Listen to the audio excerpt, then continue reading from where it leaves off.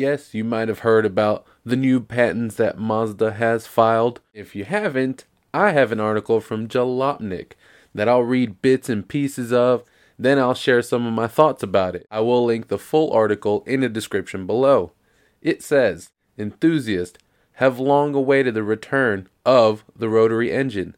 Since its death alongside the RX-8, the Wankel faithful have all but begged Mazda to resuscitate the Dorito-based engine layout. Until now, their cries have only been met with the promise of rotary engine extenders in EVs, but a new patent filing from the company shows a rotary electric hybrid that still drives the wheels with gas. Even better, the wheels that are being driven are in the rear. Interestingly, the patent also seems to call for something Mazda hasn't built since the Cosmo. Whoops, sorry, wrong Cosmo. There we go.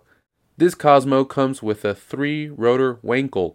A 3-rotor hybrid with a rear-wheel drive layout would be incredibly interesting entry into Mazda's current lineup. Now, I believe there are 2 things we can all agree on. Number 1 is that it would be awesome to see this thing just come to life.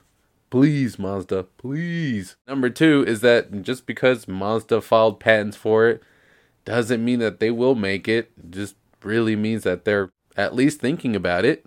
But you know what? Let's pretend that they are building it for a second. What do you think the characteristics of it would be? And could it be used for the ever elusive RX-9? Or maybe it's just all too little too late, since restrictions on emissions make it nearly impossible to make anything other than electric vehicles. Honestly, I made this video because I know a certain Mazda fanboy, and I'm willing to bet he knows all about this. See you in the comments, buddy. But that's it for me today. Thank you so much for stopping by. Sorry the episodes have been kind of brief lately. I've got some bigger plans in the works that just require a little bit more time. This will do for now, or let me know if you like the short and sweet instead. But until next time, see ya. Goodbye.